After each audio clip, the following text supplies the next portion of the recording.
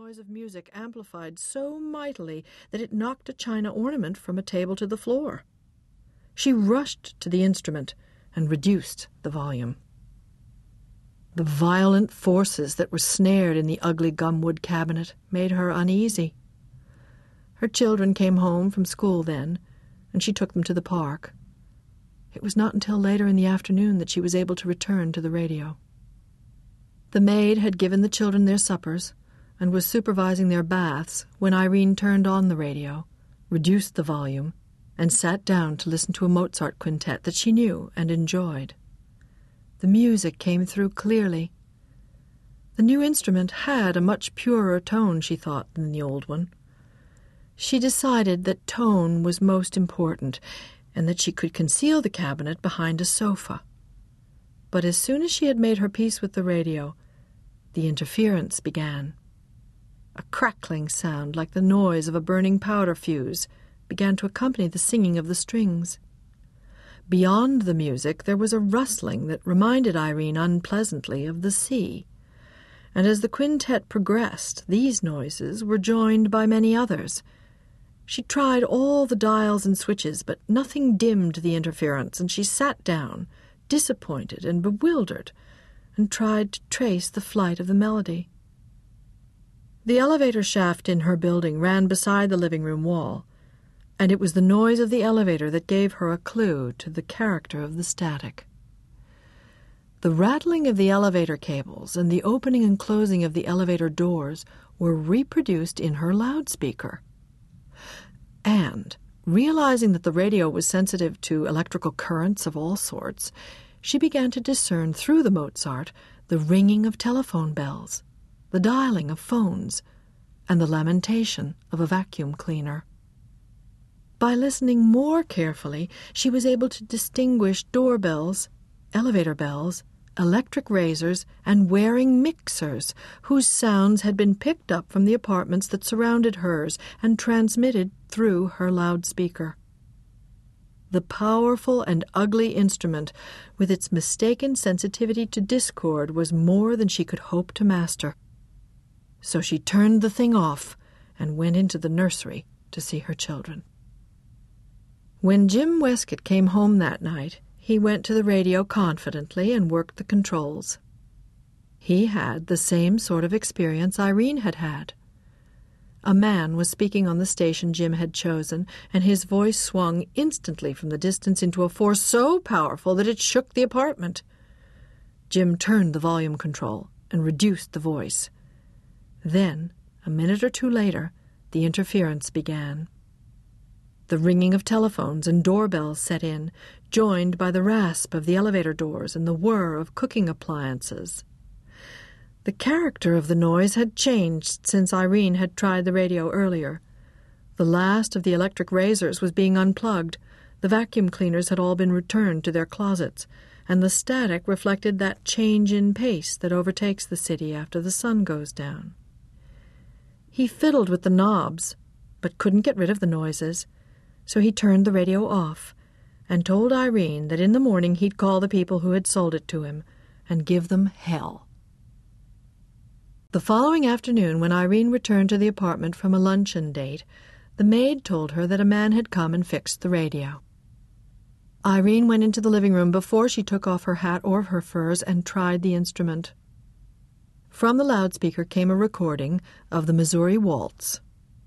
It reminded her of the thin, scratchy music from an old-fashioned phonograph that she sometimes heard across the lake where she spent her summers. She waited until the waltz had finished, expecting an explanation of the recording, but there was none. The music was followed by silence, and then the plaintive and scratchy record was repeated. She turned the dial and got a satisfactory burst of Caucasian music, the thump of bare feet in the dust and the rattle of coin jewelry. But in the background she could hear the ringing of bells and a confusion of voices. Her children came home from school then, and she turned off the radio and went into the nursery. When Jim came home that night, he was tired, and he took a bath and changed his clothes. Then he joined Irene in the living room. He had just turned on the radio when the maid announced dinner, so he left it on, and he and Irene went to the table. Jim was too tired to make even a pretense of sociability, and there was nothing about the dinner to hold Irene's interest, so her attention wandered from the food to the deposits of silver polish on the candlesticks, and from there to the music in the other room. She listened for a few minutes to a Chopin prelude, and then was surprised to hear a man's voice break in. "For Christ's sake, Kathy," he said, "do you always have to play the piano when I get home?" The music stopped abruptly. "It's the only chance I have," a woman said. "I'm at the office all day." "So am I," the man said. He added something obscene about an upright piano and slammed a door. The passionate and melancholy music began again. "Did you hear that?" Irene asked. "What?" Jim was eating his dessert. "The radio. A man said something while the music was still going on, something dirty." "That's probably a play." "I don't think it is a play," Irene said. They left the table and took their coffee into the living room. Irene asked Jim to try another station. He turned the knob.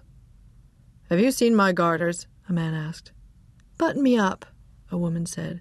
"Have you seen my garters?" the man said again. "Just button me up and I'll find your garters," the woman said. Jim shifted to another station. "I wish you wouldn't leave apple cores in the ashtrays," a man said. "I hate the smell." "This is strange," Jim said. "Isn't it?" Irene said. Jim turned the knob again. "On the coast of Coromandel, where the early pumpkins blow," a woman with a pronounced English accent said, "in the middle of the woods lived the Yonghy-Bonghy-Bò. 2 old chairs and half a candle, 1 old jug without a handle." "My God!" Irene cried. "That's the Sweeney's nurse." "These were all his worldly goods," the British voice continued. "Turn that thing off," Irene said. "Maybe they can hear us." Jim switched the radio off. "That was Miss Armstrong, the Sweeney's nurse," Irene said. "She must be reading to the little girl. They live in 7B. I've talked with Miss Armstrong in the park. I know her voice very well."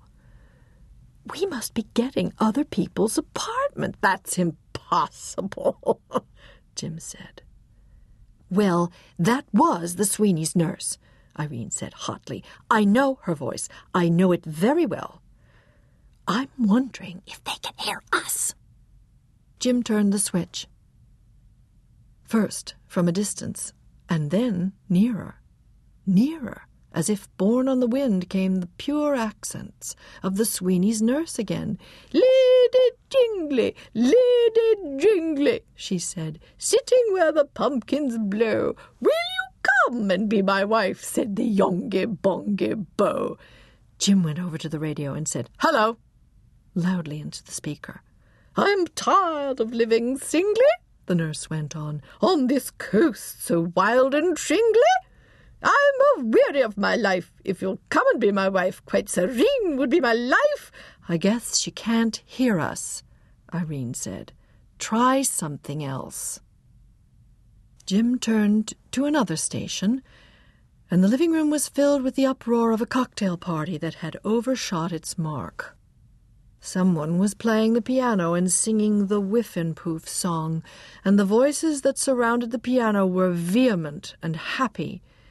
"Eat some more sandwiches!" a woman shrieked. There were screams of laughter, and a dish of some sort crashed to the floor. "Those must be the Fullers in 11E, Irene said. "I knew they were giving a party this afternoon. I saw her in the liquor store. Isn't this too divine? Try something else. See if you can get those people in 18C.